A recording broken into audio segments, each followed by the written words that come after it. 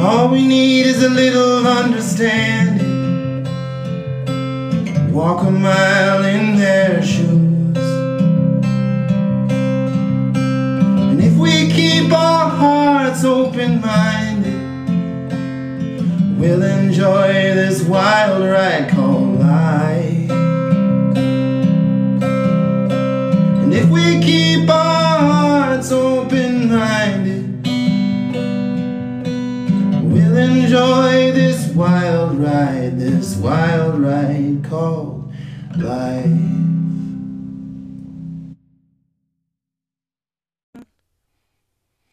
Hi, everybody. Welcome to another episode of the Truth We Hide podcast. I'm really excited today because we have a guest who has actually served in the Israeli army. And I can't wait for you to hear her story because it's one that's not common for us here in the US, but also because of how she grew up and how she discovered really everything about her as soon as she became a mom. So please welcome Dorit Palvanov. And gosh, yes, thank you so much for being on here today. Thank you, Annette. Thank you so much for having me. Thank you for this opportunity to share my story. Absolutely. So let's start really quick because I know there's many of us who are unfamiliar with the process in Israeli, but just a little really quick a recap. I've known some people in Germany that had to serve once they graduated high school, but I did not know that the same happened in Israel. So tell us a little bit about that. Yeah, for sure. I'd love to. So in the way in Israel, the way it works in Israel, and if anybody is familiar with the Middle East and whatever is happening there, Israel is a tiny little country that is surrounded by enemies, for lack of a better word. Countries that don't necessarily agree with the politics, don't. It's a history long debate and misunderstanding, and just life in Israel it's really dangerous from the beginning of time. And so in order to keep the country in a livable condition so that it's somewhat safe, you need to create a structure. I guess the government had to figure out a way to create a structure where there are constant soldiers that protect the country. And obviously you cannot do that temporarily. It has to happen like all the time. And so they figure out a way that to enroll young kids who finish their high school education, whether it's a boy or a girl. So around the age of 18, it's mandatory to serve the country. That's basically, your duty for the country. As we believe that it is a privilege to live in the Holy Land. And so that is, I guess, the least that we can do. And so, yeah, every boy or girl have to go to the army. Boys go to the army for 3 years. The girls go to the army for 2. And in terms of responsibilities in the army, there are many different responsibilities, right? Obviously, it can begin from like hardcore combat, where you are learning how to shoot and you are faced right in front of enemies, and you have to really fight and protect the country. And then on the other spectrum are people who support like the administrative aspect of running an army. So in Tel Aviv, which is a very known city in Israel, there are many bases all throughout the country, but one of the biggest bases is called I'm not going to say it in Hebrew, but basically that's where the presidents come, and that's where all the leaders of the country come. And I was affiliated with that base. However, my job in the army was, and I always like, I always have to, I always get some like chuckles from people who hear my story and how I served the country. But basically, my job was in the educational department, meaning I was responsible for teaching army kids, but also civilians, all about the history of the army and how the army came to be. And the way the Israeli army was formed, it was really formed by the people and out of the necessity to basically to stay alive and stay safe. And so I'm sure, you know, everybody knows about the Holocaust and how after whatever happened in Germany, how 6 million Jews were killed and murdered. There were many Jews who fled to Israel. And so because at the time, Israel was still very much, you know, forming, you know, we did not have we didn't even have a government. And so all of those things, they had to kind of like slowly form, and they formed through illegal forms of gatherings by these kids, really, you know, 18, 17-year-old kids who in many cases had lost their parents and had lost their entire families, but now had this, you know, high toll of surviving. And they formed these illegal operations to fight at the time, the Palestine was occupied by the British. It was under the British mandate. And so they basically wanted them to leave. And so they formed these illegal operations, and there were 3 different kinds of illegal operations, and they were all ranging in terms of, you know, how their politics and what they believe was the right way to negotiate.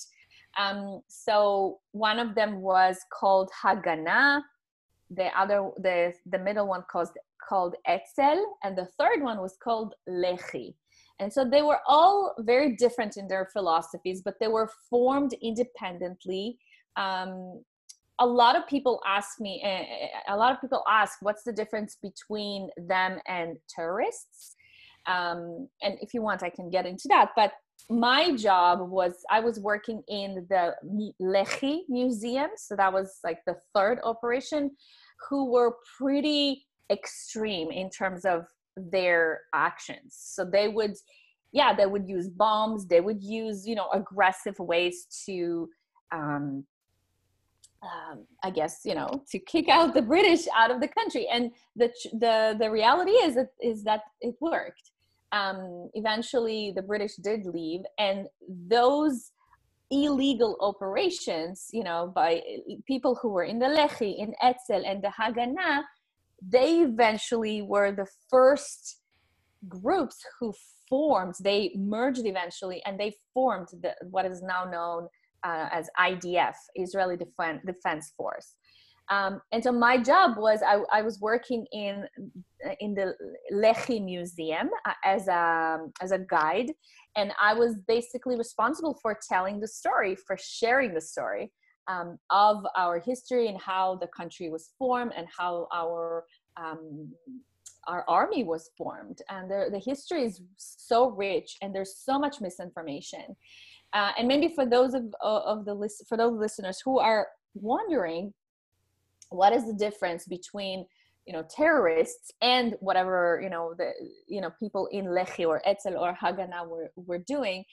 The difference is very clear. When people in Lehi were fighting, they were only fighting against military people, meaning only against soldiers or against army. Against the British police. They were never doing anything that caused the death of civilians. It was never targeted at specifically civilians. And, you know, and if you're, comparing that with terrorist groups who are attacking now Israel and I guess all over the world. The difference is that the target is civilians. So that's the story. I loved what I was doing. I loved sharing. I loved my duty. It was a lot of fun, and I've learned so much. And it will always be a huge part of my life, and a huge part of who I am, because I learned so much about myself during these 2 years of myself being in the Army. But that's my story. Wow. No, thank you so much for sharing that. That's really incredible. I feel that we might need to incorporate that type of system here in the US to make, and I hate to say that because I don't want, I never wanted my kids to join the military, but I think it really does change you as a person. It makes you see things in a whole different light, and to learn things about your country that you're serving. Not many of us know all that history. So I think that's really a beautiful thing for you to be able to share that with those of us who had no idea. And yeah, I think that's pretty amazing. And so are you able to continue serving if you wanted to, or was that just it, the 2 or the 3 years? Yeah, it's a good question. Some people choose to stay in the Army as a form of career. So, for example, there are some people who you can definitely stay, and then that would be a paid position. Mm-hmm. So you get training. One of the reasons why people, and I think that's across the board, across the entire world, that's it's the same. If you are choosing to work in the Army, then they would pay for your education. Mm-hmm. So a lot of, let's say, doctors and nurses and people, especially in the medical field, because the education, becoming a doctor is so expensive in Israel. Mm-hmm. So there are some people who choose to stay in the Army and get their training, their medical training paid for by the Army, so that then they can, they can always leave. The way I think it works in the Army is they get like contracts. Mm-hmm. And they, I guess, if you choose to stay, then they renew your contract. Mm-hmm. But it's definitely a choice. People can stay. Okay. Wow. That's really, I love that story. Much. So tell us, so you grew up in a home where you were already being molded to know that you are going to serve.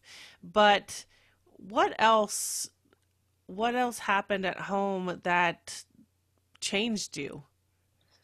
Yeah, so actually I did not grow up in a home that I guess it wasn't an ideological, from the point of view of like patriotism. That's not the reason why I served in the country. And so with your permission, I would like to go just a little bit back. Sure. To where I was born. I was actually born in the Soviet Union in 1983, where the country I was living in, it was called Uzbekistan.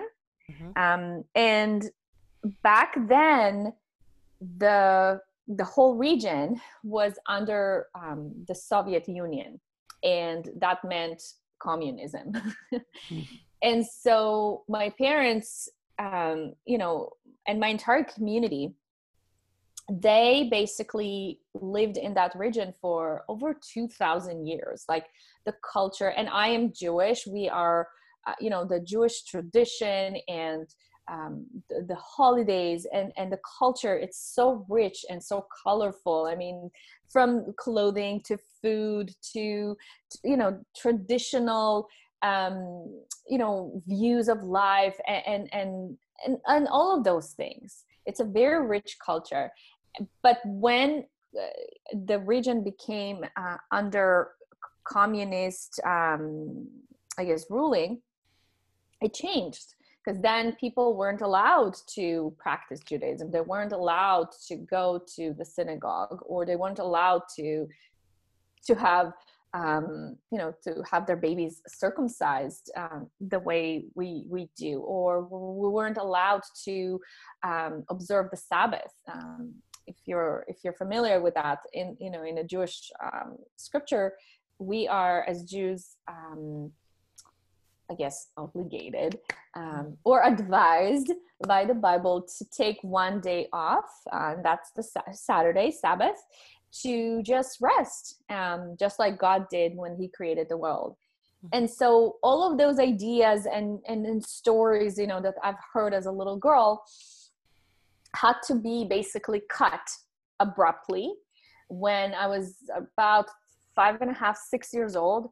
And that's when the Uzbeks started to attack the city where I was living in, and my city is called Andijan, and basically burn our homes. So they would, at night, they would like bang on the doors and make everybody come out, and then they would just throw these bottles that I don't even know, how are they called in English? The bottles that explode and cause fire. Oh yes. Mm-hmm. So you guys know, you know what I mean. I'm sorry. I as you understand, I am an immigrant. English is not my first language, so I don't know how it's called. I Anyway, can picture it. yeah. Okay. So then that's what they would do. These gangs would come to neighborhoods and they would just burn houses down. And so it was just a matter of time before it happened to us. It happened to some of our relatives. And so my family, my parents, they were just obligated to do something. And at the time, the thing that, most people did was flee to Israel, because Israel at the time was forming. They were accepting immigrants, and they were, they wanted to build the country. It was in 1991. And so I remember as a very young girl, that's when I was very close with my dad always, but that's when I lost my father. Now, guys, he didn't die, he didn't pass away. He's very much alive still to this day, thank goodness. But I lost him emotionally, because he basically entered the hunter mode as a man, and he had to provide for us financially, but also, for our safety and security. He had to make sure that we are all safe. And so it meant, running around between officials and different government agencies to get the visa to be allowed to leave. And then the other thing, which he had done that, but the other thing, it was such a heavy cost and such a heavy price to pay, and that was, they had to leave everything.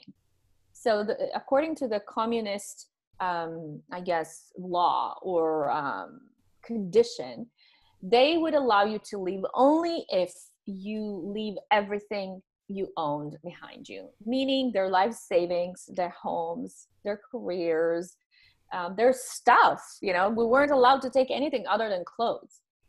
And so imagine, like, I cannot even imagine building and slowly, studying and learning, and then, getting a job. And then my dad owned a business, and then, my parents bought a home, and we started just, so, and we were just, my sister and I were so little. I was 6 and my sister was 3. So it's those, infancy stages of a young family. And in that very vulnerable stage, they had to just leave everything. And so, I know on the show you talk a lot about PTSD. So I guess my parents had very severe PTSD. Yeah. But they never knew that. They never had, even to this day, my dad never sought out therapy or help, because I guess, growing up under, the Soviet regime, and that's not just me speaking, every single person. And we are very, big community. We're very kind of like intertwined, with one another, and the way we live. It's a very similar trajectory that people go through, and they're all messed up mentally and emotionally. Because it's, as you know, it's a very serious condition. Right. And what happened after that, when we came to Israel, my dad, I think his nervous system just collapsed. Unfortunately, he's not aware of it. We're working on it, but he's not aware of it. He wouldn't admit it, but he has a lot of anger. He has a lot of resentment. And as a little girl, I grew up in a home where there was a lot of yelling and scolding, and just like, I feel like it was like an emotional abuse. Yeah. And it wasn't intentional. And my dad never, he was never physically violent, but he was very vocally and emotionally violent.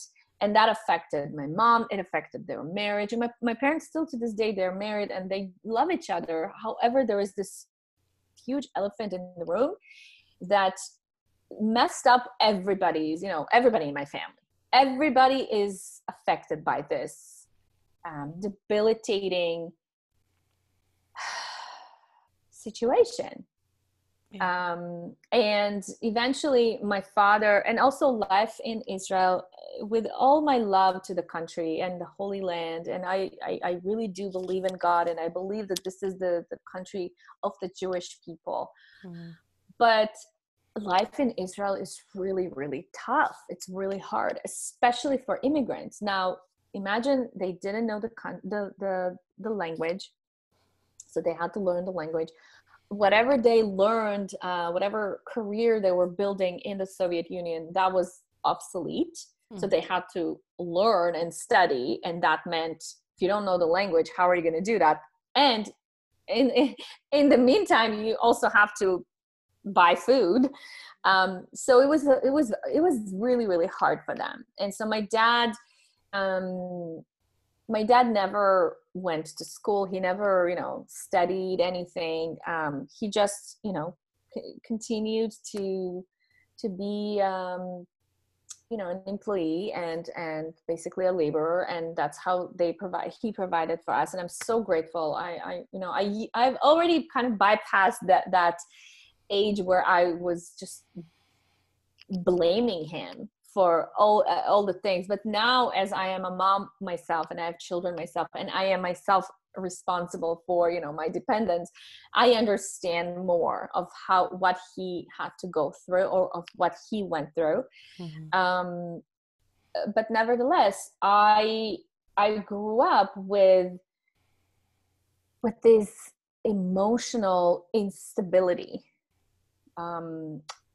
It was almost like I was walking on eggshells my entire life. Yeah. I guess not my entire life, from age 6. Mm-hmm. And then my father decided that he also had some health issues. I don't know if you know, but in Israel and in the Middle East in general, it's the climate there is very hot. Mm-hmm. And so my dad developed this severe asthma, which, is, I think, health issues, you guys already know that health issues are very common with people with PTSD, mm-hmm. As the immune system weakens. So he developed very severe asthma. He couldn't breathe. He really struggled. I remember him really struggling. And then he and my mom I think it was 1995, they visited my mom's family in Canada. So some people left to Israel, some people left to the United States, some people left to Canada, when the Soviet Union, when people were kind of fleeing their homes. And so my mom's aunt came to Canada, and my dad immediately fell in love with the weather and just the culture, the way it is here. And from that point onwards, he vowed to himself that he is going to move and immigrate from Israel to Canada. Now, this too, Annette, took 10 debilitating years. Oh, wow. As again, it's a new language and it's a new transition and it's everything is new again. And he every time he tried, there was like rejection after rejection after rejection. Like it was always denied. And you have to understand, during these 10 years, because my dad, he's a very determined man. But this determination was kind of like all or nothing. And what was hurtful to me, I'm going to speak for myself, it was that he didn't want to provide, let's say, healthier living conditions. So we lived in this tiny apartment. At the time, my grandfather and grandmother, they lived with us. And it was just a nightmare. We were all squished in this tiny little apartment. But because he was so determined that he does not want to invest any longer in building in Israel and having a bigger home and creating anything new, because his whole energy was geared up towards moving again. So that was like another layer of this struggle and this, emotional instability. We basically lived on suitcases for 10 years. Oh my God. And eventually, it was terrible. And then eventually, I remember the day, it's interesting because I was already in the army, and I will never forget the day when I came home one day from the army, to find a yellow envelope in the mail. And I saw that the sender was the government of Canada, something like that. And after 10 years, my mom, myself, and my sister, we already kind of like lost hope. We knew that it's not happening. We thought it's not happening, but my dad still kept on working. He still kept on drilling. And his determination eventually paid off. And I remember, coming upstairs, holding this envelope and not believing it, like not believing that it actually happened. And so now I remember like opening the door and sharing this with my mom. And we had this moment where we're like, no, we're not going to show this to Dad. But eventually, of course, we did. But nobody wanted to leave. Nobody, my sister, my mom, nobody other than myself and my dad. I was the one who supported my father. I guess now that I'm thinking about it, the deeper reason for it was because I just wanted to see my dad happy again. I really did. Yeah. Because he had been through so much, and that's another point, one of these moments I will never forget in my life, where when we came to Canada, and we already had some family members here who had rented an apartment for us. And I remember us just entering that apartment with our suitcases and all, and putting the suitcases on the floor, on the ground. And then my dad, for the first time in ages, he took this exhale. Oh, I remember that moment when his face, like all of his wrinkles and all of that just straightened up. And that was such a powerful moment for me, because I remember feeling the hopefulness. Like I remember feeling like, okay, now finally it's gonna happen. Like my dad will have an opportunity to heal in this country. So no more, running around like crazy and just, all this pressure. It was like a pressure cooker. It was crazy. So that happened as well. And then 2 years later, I met my husband 2 years after we came here. I was already 21 years old when we came here. I just finished my army duty. And 2 weeks after that, we came to Canada. So everything happened very quickly. And then 2 years after that, when I was 23, I met my husband. And then 2 years later, when I was 25, we got married. And all of the things I'm sharing with you and the listeners today, they happened. I wasn't even aware of them. Yeah. But all of this that can of worms opened up for me when I became a mom myself. And when I was in a place that was safe, when I was in a country where there's so much opportunity, I did have the language, I did have, I knew English, I was loved, I was safe, but still my nervous system, because of all the things I went through, it was encoded for danger. It was encoded for fight and flight. And so I remember the times when I was just like a crazy person, yelling and just like completely getting out of control. And that's when I really had to become honest with myself and understand that this is not me, this is not who I am, and this is not who I want to build my marriage. This is not how I want to be as a mom. And that's when my healing started.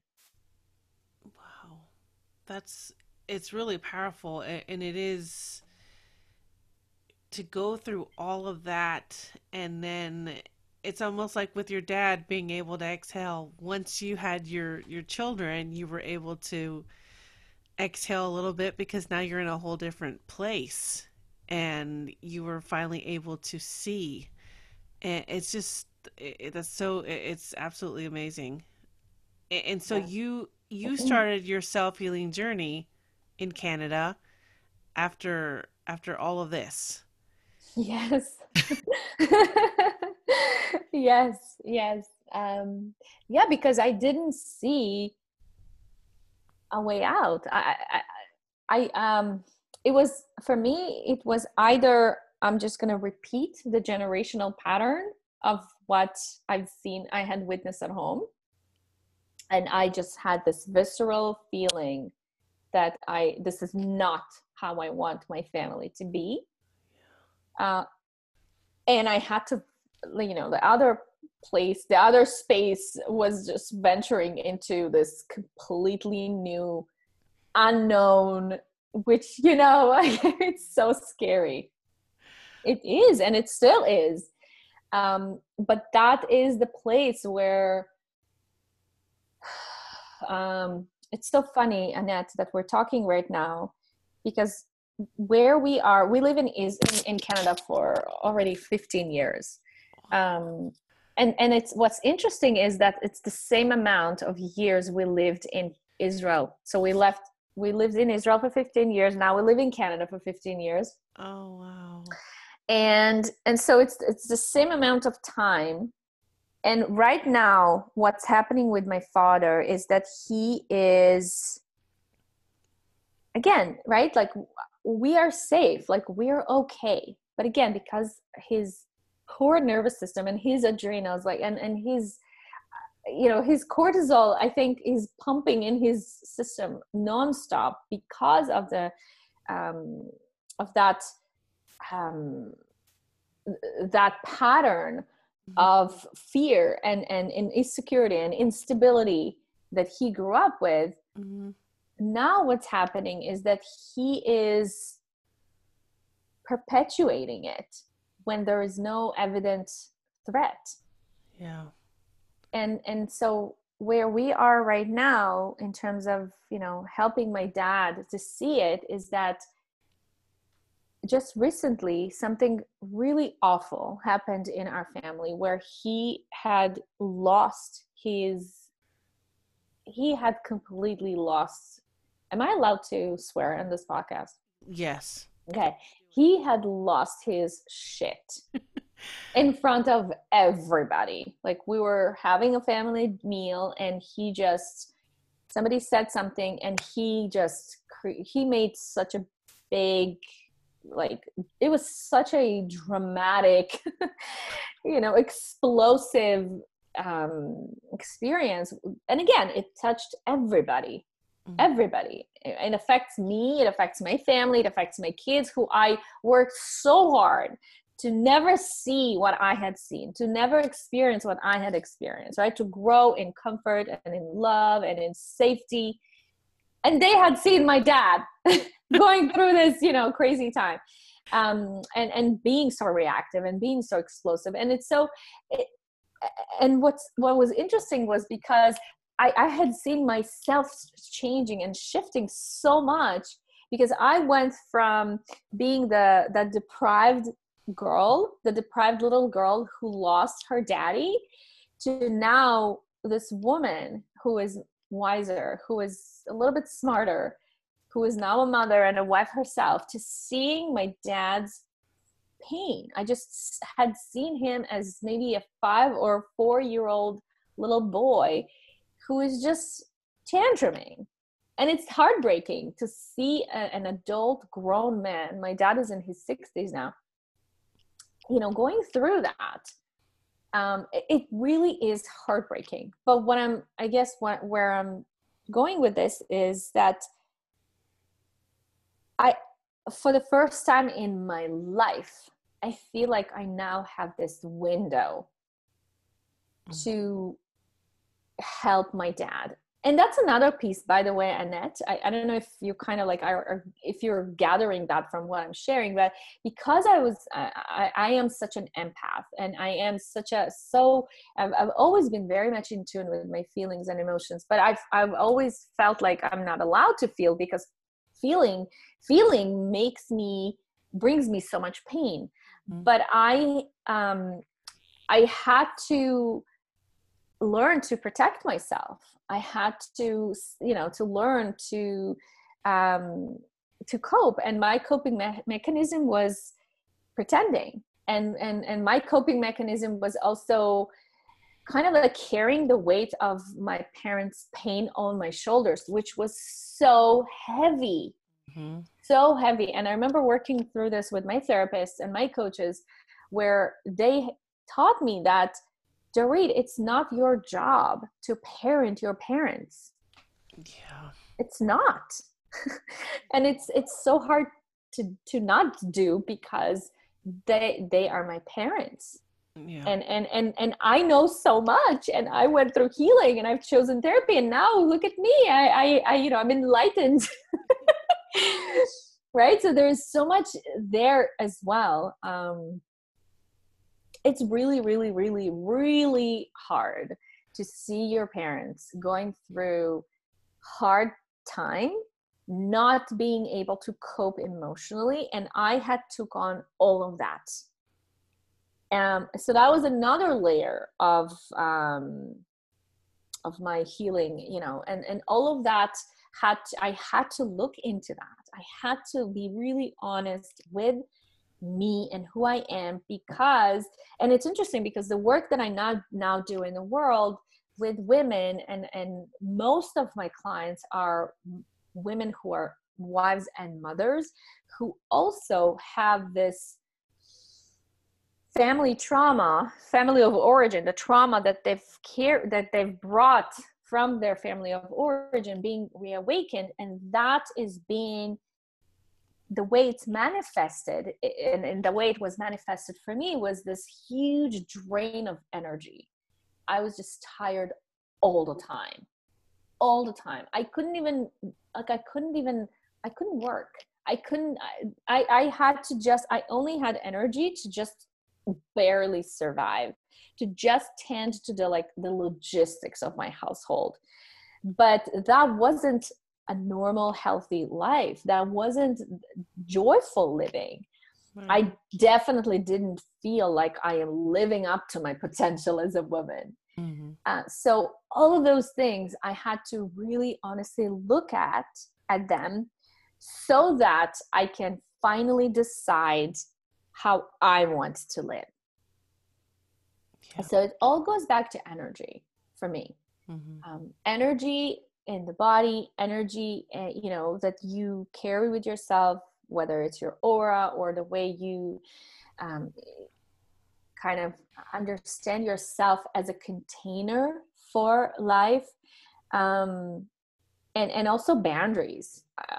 I'm still learning how to create solid, kind, but very strong boundaries with my parents, because we were so enmeshed. We were like so intertwined, and so, yeah. That takes a lot of strength to want to do what you're doing, to finally be able to see what exactly you wanted out of life, because you did. Gosh, you carried that for so many years, just trying to make your parents happy, trying to see your dad happy. And I can't, I'm sitting here listening to your story, and I'm nodding my head thinking, oh my gosh, like I resonate with some of this so much, because our parents grew up in that generation where they didn't talk about it, they didn't go see therapists, they did not ask for help, and then that was passed down to us until we finally realized, no, I can't do this. Like I need to say, I need to talk to somebody or I'm going to explode. And so I'm seeing this in myself while you're speaking. And I think it's just, it takes strength. It takes courage, because it's scary and it's huge. It is. It is. It's Yeah.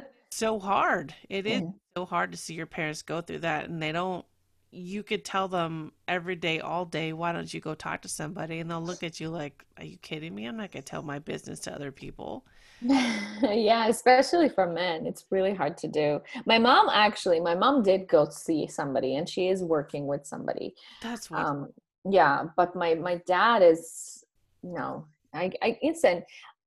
This is what I always tell my dad. I'm like, Daddy, as long as, because he's always, I don't know if you can resonate with that, but the way men are in our culture, is, we're very like patriarchal and very traditional in that sense, that the men are taught to be the providers, and to provide financially for their family, whatever that means. And then once you are done, meaning you're an empty nester, you are basically useless. And so there are so many men in my community who are already in their mid 60s, and they feel that they're just useless to the world, and it's so heartbreaking. And it's just part of this, of this upbringing, and the belief that it's all very self-centered, right? Me. But like in my culture, it's very rare that there is this thought about, let's say, doing something for the community, or volunteering, or doing something for the greater good, where I think these people, especially in that age, that's where they could be the most useful to the world. But instead, what I'm seeing people in my community doing is that they still work until you're allowed to. And then they're going to basically bury themselves in front of the TV for the whole day. So the entire day, they're just going to eat and watch TV. And for me, it's so heartbreaking. It is heartbreaking to see men, especially men. I see this problem very, very clearly in my community, especially with men. With women too, but women are still, I guess, because women are a little bit more social, women still do have more or less social life, right? My mom, for example, and my mother-in-law, like they go to yoga, and they still have like social circles and women's circles, but men are really, really struggling now. That coupled with and an undiagnosed PTSD, Yes. with all the trauma that they've carried for all these years, and the regret that they carry on their shoulders, and the unsatisfaction from life, like all of the stuff they're carrying with them. Yeah. And it makes life unbearable. So I do understand why my dad, still in his mid 60s, is having tantrums. I understand. However, it's not healthy. Right. It's not healthy. And yeah, that it's and it and the other part is that everybody keeps telling him, you should, you're a grown man, you can no longer behave like this. It's touching everybody, it's affecting everybody. But what I am seeing is that he does not have the capacity to see others, because he still hasn't mastered taking care of himself. Yeah. And the heartbreak and the tragedy, really, I call this human tragedy, is that until he realizes that, nothing else can happen, like nothing else can heal. And I really do hope that he will be more honest with himself and more courageous, and he will really see himself as worthy of healing. Yeah. Yeah, that's so heartbreaking. That, yeah, you're right. There's so many men out there who feel if they can no longer do what they used to do, provide and work and all that, that they feel useless. Like there's nothing else left for them. But there really is, and there's got to be a way to help them realize that. But I guess once you get to a certain age, you're just that stubborn that you just don't see it and you don't want to hear it. And so it's so difficult to communicate that to them. Oh, Yeah. And then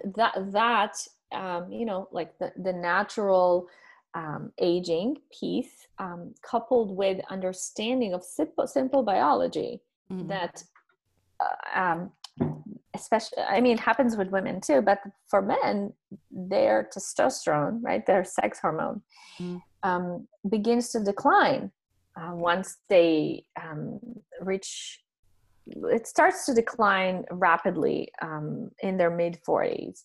mm, And so that is a big part of why so many men don't have energy and don't have the will, and all they want to do is just pluck themselves in front of the TV. However, if hormones is a problem, it's so easy to fix. Like you can actually fix that. You can do some bioidentical hormones, or you can try exercising boosts your endorphins and makes you feel more alive. And again, also having strengthening your body, right? And so again, I think it's really difficult and almost impossible from my experience to do unless you believe that you are worthy of feeling good and being joyful. And then the other piece, what I'm seeing is that like a lot of these men in my community who went through the same story like my dad did, they're very much disconnected spiritually. Meaning they are lacking that connection with higher power, whether it's God, the universe, whatever it is, to inspire them that there's something greater, something bigger than themselves, and to continue leaning in to that. Because I guess, especially in this age, material stuff, they don't matter anymore. right. And what you're left with is just who you are and who you think you are, and the contribution you've had, in the lives you've touched. Right. Yeah. Yeah. It's a very much, it's an evolving story. Let me put it this way. So what do you do now to help others? And do you feel like you're in a better place as far as your self-healing? Oh yeah, definitely. It's night and day. So for me, my barometer, my I guess how I know if I'm doing well is if I'm, yelling in home. So I haven't yelled in, oh my gosh, months, even throughout coronavirus. So for me, this is like such a relief, because I grew up in an emotionally unstable home. Right. And what I wanted and still want more than anything to provide for my kids is this, the complete opposite. I want to provide for them, emotional stability. I want to provide for them, I want them to be seen and heard. And of course, please, the listeners, and you also, Annette, please don't think that I am judging my father or my parents or blaming them. Believe me, I've went through that too. I went through the piece where I was like, but it's not fair, and why was I born to these people, and like, I'm already past that, because it's not useful, it's not helpful, and because I've allowed in my own life to lean into God and lean into, higher purpose. And then if you believe in those things, you understand that you actually are the one who choose your parents. And I do truly believe in that. And it's such a huge they are such a huge part of my story, of Right. my story of becoming who I want to be and who I'm destined to be. And then I'm also so grateful for my dad that he brought us here, because that's where I found, that's where I met my soulmate, and that's where we've built and created a family. Yeah. And so there are a lot of pieces to this, but my work right now is dedicated to helping women really hone in the power of their female body from the perspective of understanding how to cultivate, how to create, and also sustain energy throughout our entire life. So that means the courage to look, into your past. It means the courage to really sift through the crap and really being vulnerable and courageous to open up this can of worms and talk about, what your dad did when you were 6 years old or 7 years old. Or, I mean, for me, I remember the insults. And one of the hardest things that my father told me was he repeatedly called me a slut, repeatedly. And that was a hard pill to swallow. And I knew even in those moments when he had said those things, I knew he didn't mean them ever. I knew he always did that because of his own emotional instability and immaturity. But yet it's in me, right? How do I kind of heal and untangle myself from that, right? How do I not let this become my identity? And for me, a lot of those things happened through relationships. And so I attracted, and that was still in Israel, I attracted completely the wrong man into my life. And I ended up wasting 5 precious years of my life believing that I have to be somebody, or whatever I thought being a woman meant. I lost my virginity when I was 18 years old to this man because I believed that, that's what a sexy woman is. And, you eat in a certain way and you move in a certain way and you flirt in a certain way, because I didn't know at all who I am as a woman. I didn't know at all. Yeah. And so I had to redefine that. I had to really dive deep into womanhood and into motherhood and into wifehood and into women's health and really understanding myself. Right. Um, and again, energy is like the bigger piece for me. And so what I do now is I work with women one-on-one who are now wives and mothers and also business owners who are struggling, who feel stuck to manifest the life of their dreams because of the decades long trauma they are carrying from their family of origin.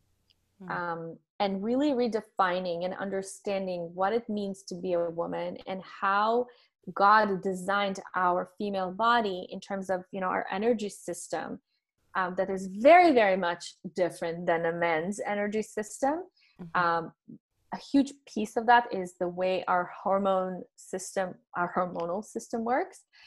So when we understand all of that, all of a sudden, you begin to feel like, oh, I do have the energy, so it's not only doing like the things that I have to do, right? The running my home or the logistics or, doing my job or taking care of the must-haves, the things that are basically life's necessities. But now I actually have energy and life force to desire, let's say, more sex. Like it's in my tagline. I work with women. I help them to create more energy so that by the time kids are finally in bed, you choose sex or to connect with your partner, instead of binging on Netflix, which so many women do.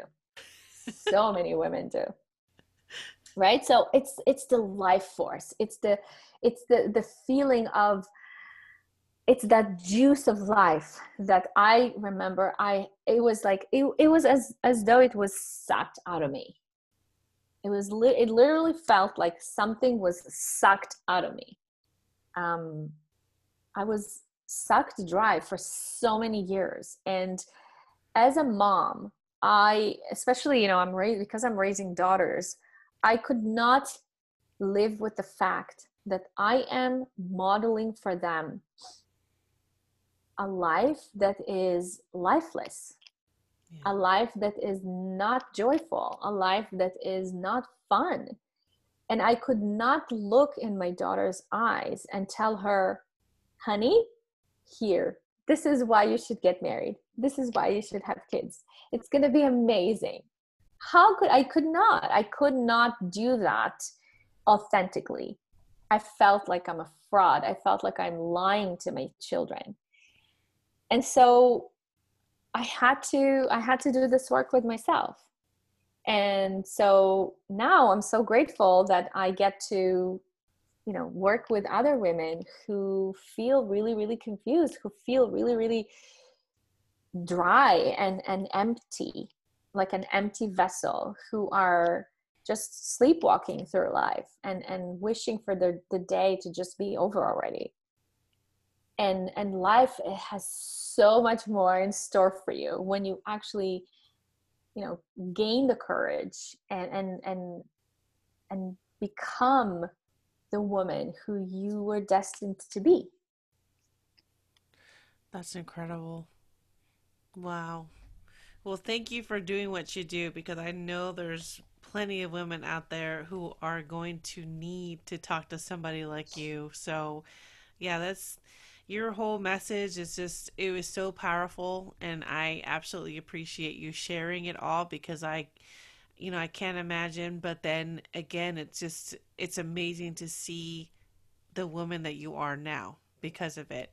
And so I know that I, for one, was not judging you at all, or no, thinking that you were judging your father, because I can resonate with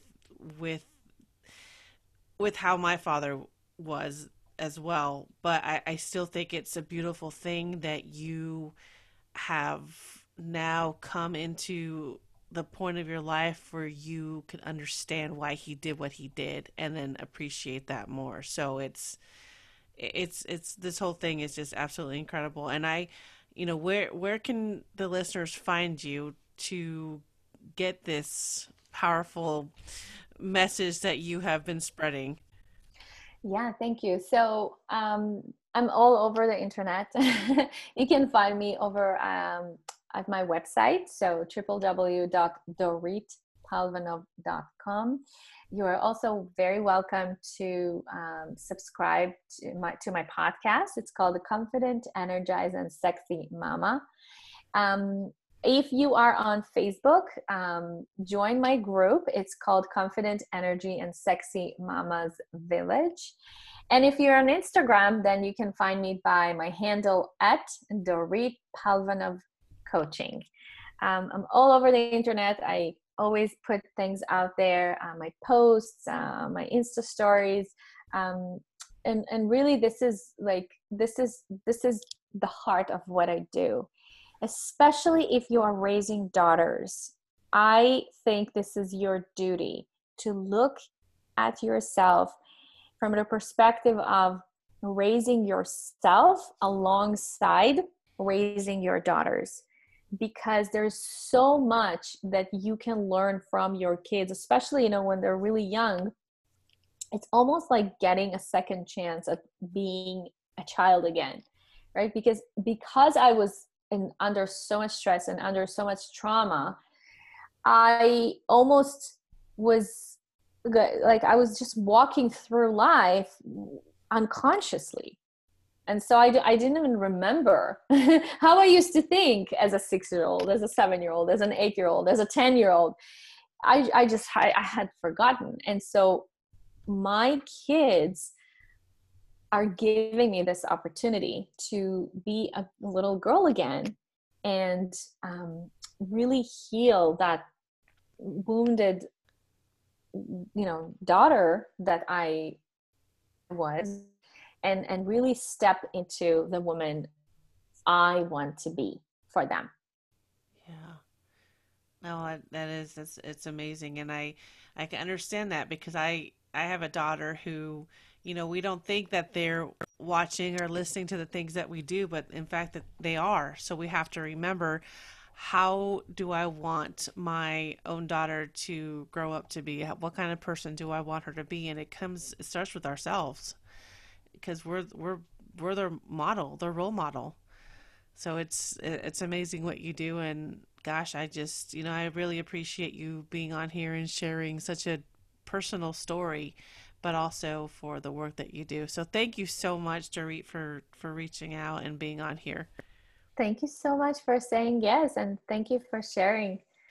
Of course. So for the listeners, I'm going to definitely put this in the show notes and in the podcast guide. So make sure you are following that. And again, thank you so much. I can't wait to share this story. Yeah, thank you. Thank you. Thank you for listening to the Truths We Hide podcast, created and founded by your host, Annette, the founder of A Wild Ride Call Life. Also, a big thank you to all of our sponsors for each and every episode that is aired. We have so much support from them and all of our listeners. You can find more information at www.awildridecalllife.com.